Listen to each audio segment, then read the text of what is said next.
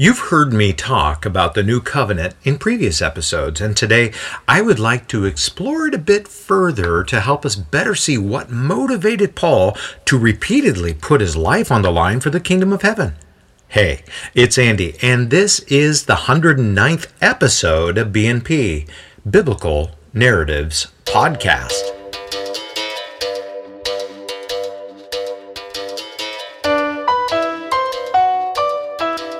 Biblical detail, historical context that puts you in the action.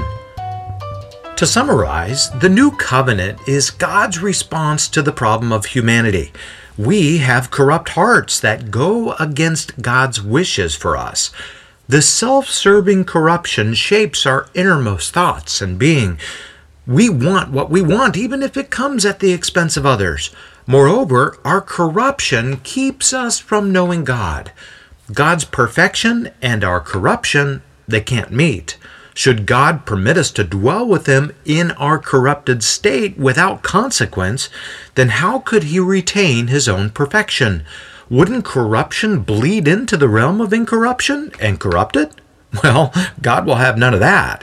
So His solution, a new covenant with His people, was put into place when He offered Jesus as a perfect offering to shield our corrupted natures from His rightful judgment. To those who believe upon this work of Jesus, God's chosen vessel to accomplish this otherwise impossible deed, they are indwelled by the power of God to live lives in pursuit of Him and remain shielded from this otherwise rightful judgment.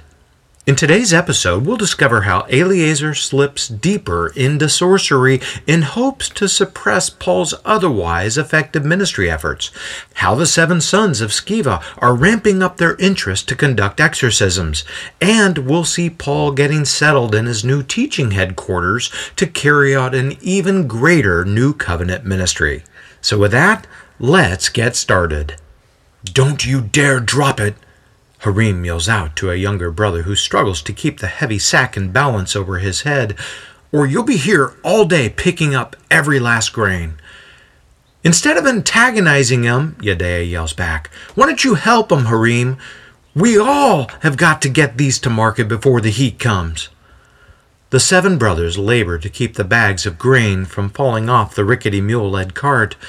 Stupid cart, Harim lashes out. I can't believe it just hasn't collapsed right here on the road. At least we have a cart, Yedaya counters. Could you imagine actually carrying all these into town? When I get older, a younger brother offers, I'm going to own all this land. Really, Harim cautions.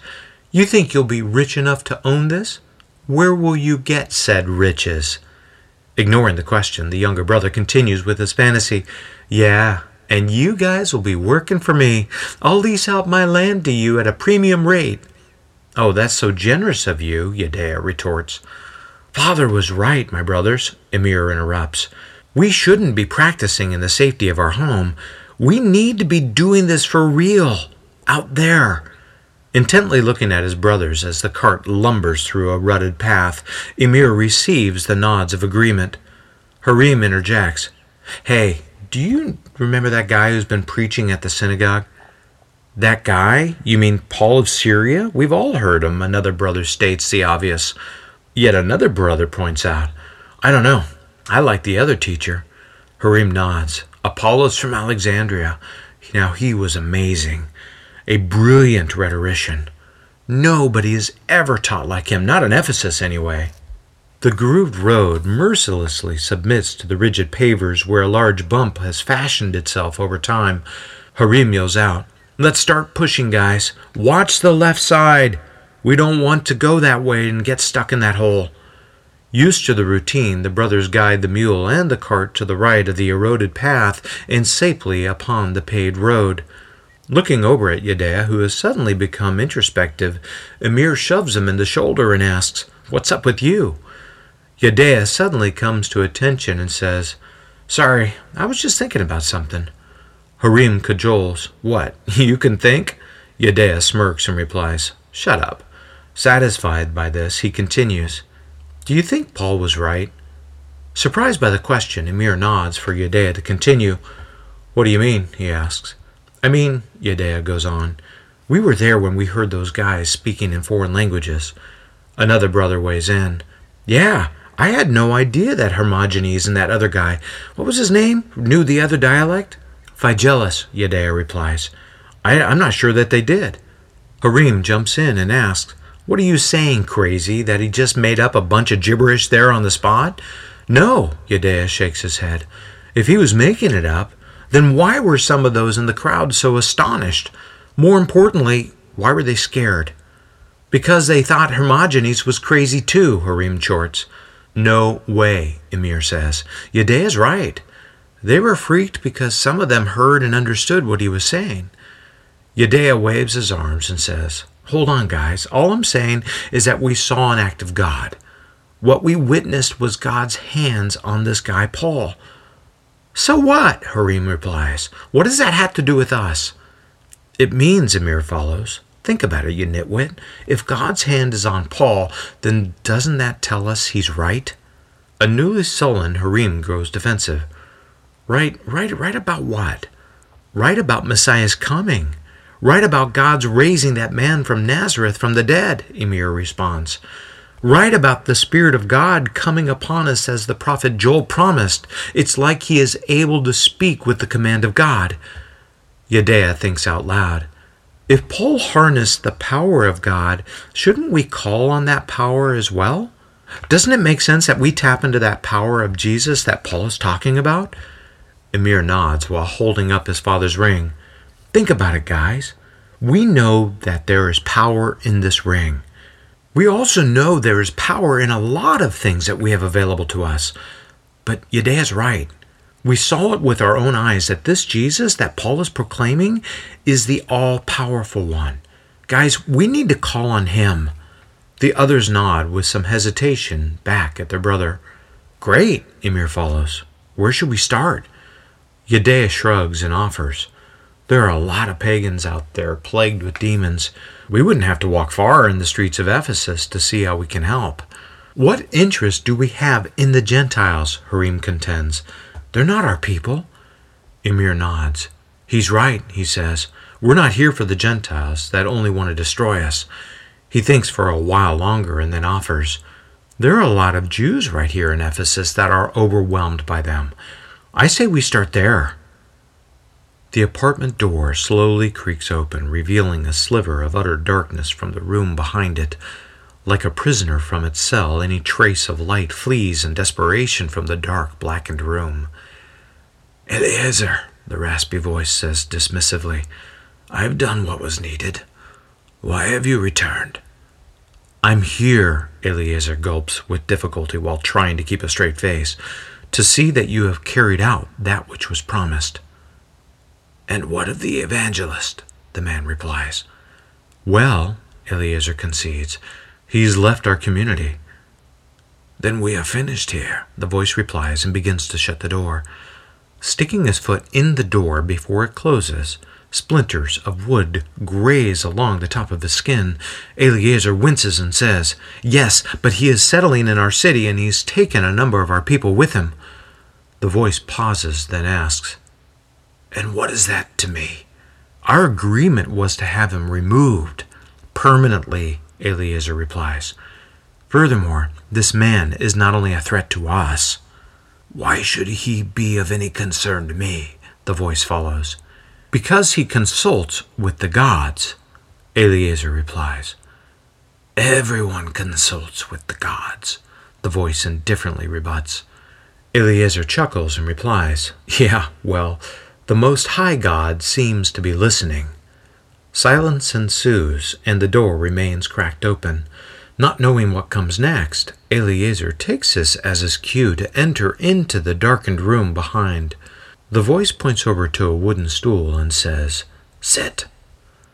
Eyes adjusting to a room lit by a single oil lamp, Eliezer familiarizes himself with the walls laden with rings, rods, amulets with the remains of live insects upon them, polished stones, and an entire shelf filled with papyri. He then looks across to see a hardy wooden table with a mortar and pestle resting on its top. Now, the voice looks up at Eliezer from the other side of the table. Tell me everything." "Well, what do you think, gentlemen?" Paul examines the larger room and continues, "I guess this is our new home." The others fan throughout the space, shrugging and nodding their heads. "Should work," Aquila says. "Yeah, I think so," Paul agrees. Straining to uncover the blocked window, Epaphras grunts and finally lets up when a wood plank does not budge. "Gonna get hot in here in the afternoons," he says. "No time for napping," Aquila jokes with a wink. "I'll throw water on you if I see you drifting off to sleep." "Some ventilation would be helpful," an unexpected voice chimes in from behind the men. Paul turns and smiles when he discovers who it is. "Phygellus, hey, what are you doing here?" "Just seeing what all the commotion's about," Phygellus replies with a wink. "Hey, look who's here," Epaphras grins and teases. "Man, if you're letting the riffraff in, I don't know if I'm going to be able to hang out with you guys anymore." He rushes in to give Phygellus a hug. "Everyone, gather around," Paul yells out. "Phygellus, you too, get over here." The men huddle around Paul, and he smiles back at them and says, "Guys, listen up. Tyrannus' managers have agreed to let us meet here in the afternoons, well after the morning classes have ended. It's not perfect, nor is it a synagogue, but it will do. They've given us a pretty decent price, and they also have some rules that we need to abide by if we want to stick around." Aquila knowingly nods and follows. "Clean as you go, men. You break it, you buy it. You're also responsible for anyone that you're raising up in the faith. If they screw up or do something stupid in here, it's on you, understand me?" Paul lets out a chuckle and replies, "You heard the man. Those are the basics for now. And we're going to need to step up our contributions to pay for this room." He stops to assess the discomfort. "Guys, if you're going to commit to this, then you're going to need to put your money where your mouth is. Some in Thessaloniki were arrested on account of me and what Jesus was doing in that city. Yet they gifted enough for me to minister in Corinth without having to do other work. Think about it. The poorest church gave me money to minister in a wealthy city. Why? Because they believed in what God was doing through me." Aquila laughs and adds, "Yeah, they put the Corinthians to shame when it comes to giving." He then shakes his head in frustration when he sees the nervousness fall upon the faces before him. "Men, we need to finish what we've started here. Without a home to teach from, we won't be able to impact this city like God wants us to. That takes money, guys. Your money." Paul continues, "Guys, take a breath and listen. There's something larger happening here that requires our focus." He pauses. "Men, you have responded to the Holy Spirit's promptings within you. How do I know this? When I placed my hands on your heads and commissioned you at the outset, the Holy Spirit came upon you and demonstrated His power through you. You all spoke in different languages that you yourselves didn't know as a God-given testimony to those who were present, especially the synagogue's leaders. Those present heard the blessings and the warnings of God in their own native languages.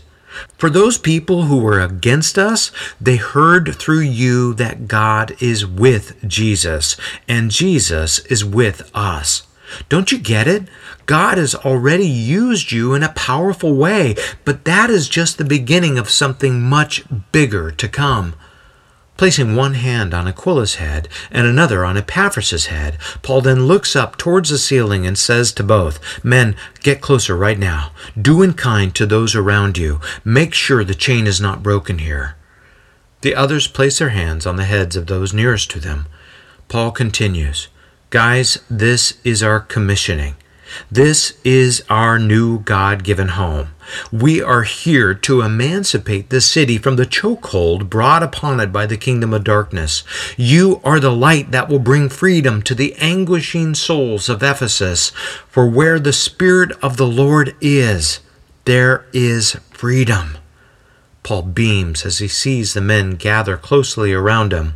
"Father in heaven," Paul begins, "my Lord, we have providentially been removed from the synagogue, but as my brother here attests," he gently shakes Aquila's head, "where you guide, you provide. You have brought us to this school to continue the good work that you have begun here in this city. Lord, we know that you will be faithful to complete it until the day of your righteous return. Lord, we also know there are unseen principalities here in this city, forces at work behind the scenes that wish to do us harm, that keep this city from knowing you. Father, protect us from these ones. Keep us equipped as if soldiers trained for battle, to keep alert at all times and to be ready to respond as your generous Spirit leads." Well, we're going to stop here for today. With the intention of giving both warning and promise, the prophet Joel, who likely dates back to 835 BC during a time when Judah's only queen, Athaliah, was set on destroying the royal family line of Judah.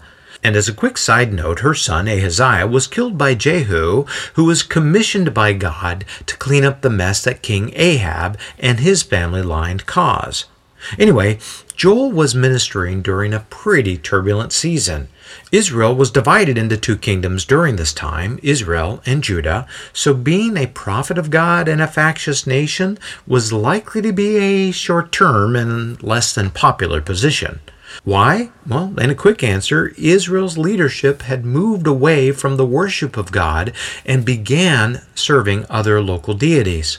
This culture of Israel rapidly changed, including the focus and funding of new roles and even new livelihoods. This cultural upheaval came as quite a blow to its people who longed to worship the God of Israel. Moreover, many Israelites tried to cross over into Judah and Jerusalem so as to worship, and this didn't sit well with Israel's leadership. So Joel, as with some others, warned about how God was not pleased by this direction and that he was going to set things right by promising a future day of reckoning known as the day of the Lord. "Woe for the day of the Lord is near, and it will come as destruction from the Almighty." That's Joel 1:15. Along with warning Israel about the day of the Lord, Joel also called them to get right with God and return to the proper worship of Him, which would require reconciliation between the two nations of Israel and Judah and having an open border between them for worship. The current leadership of Israel was not keen on doing this for several reasons, and Joel, he would have his work cut out for him.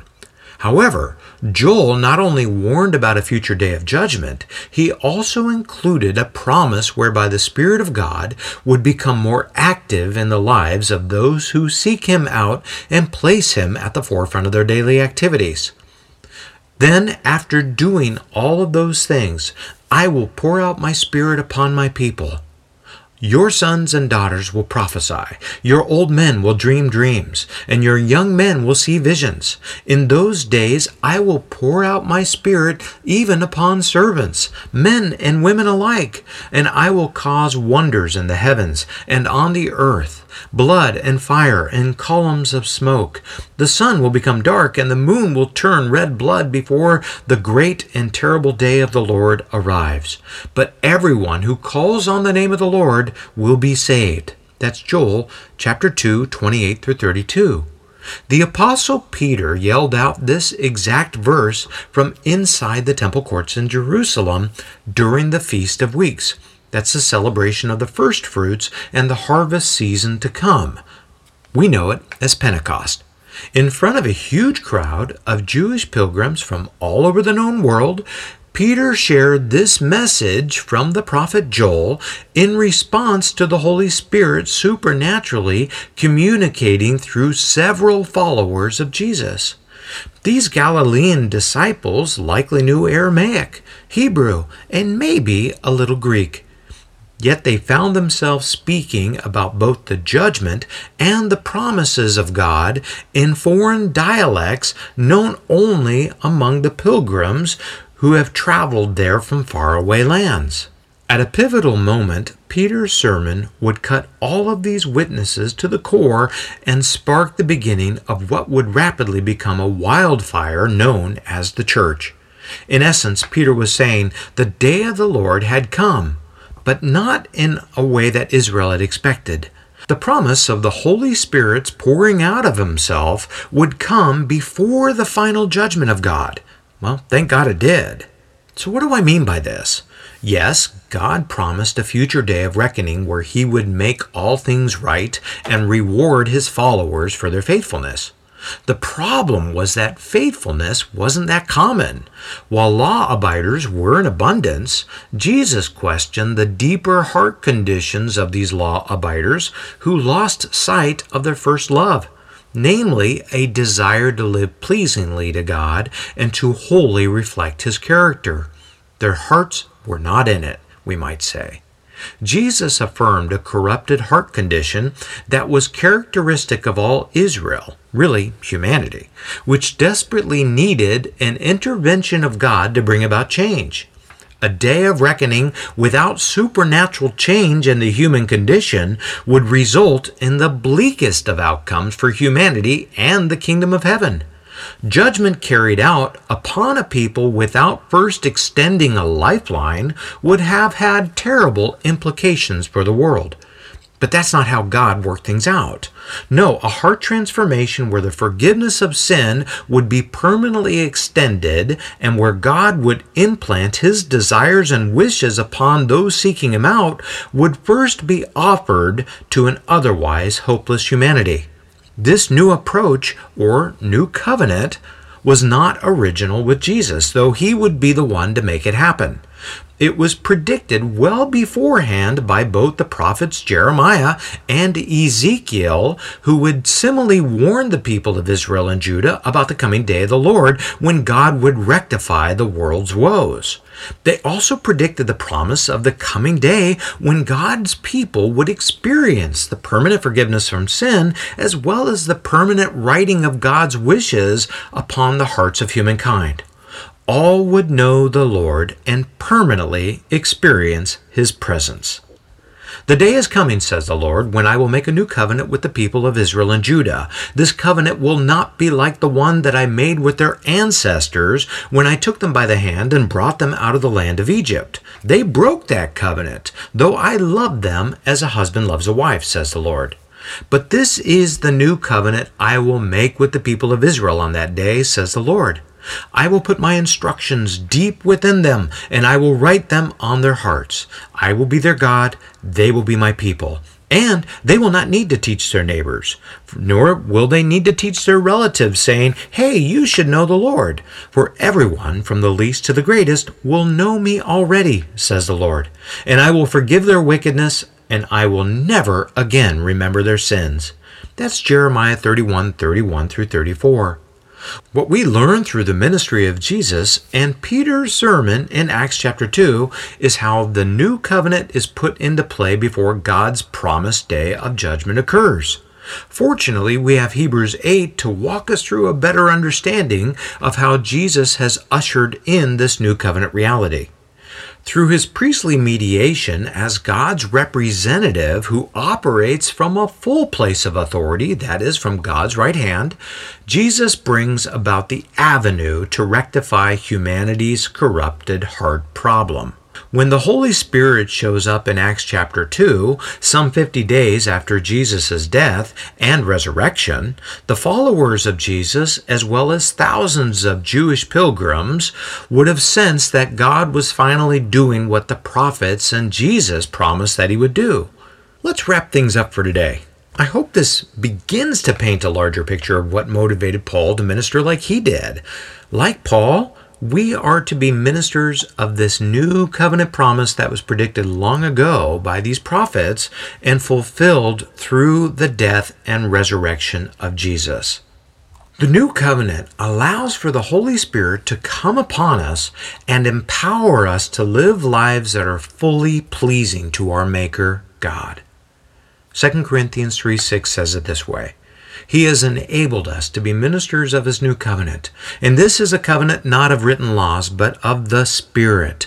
The old written covenant ends in death, but under the new covenant, the Spirit gives life. May you be motivated like Paul, who was God's agent of the new covenant promises. May God use you to invest in others so that He changes them just like He changed you from the inside out, ever empowered by the Holy Spirit who has come upon you as a result of Jesus' work of personal sacrifice and protection from the judgment of God. And with that, let's move forward together.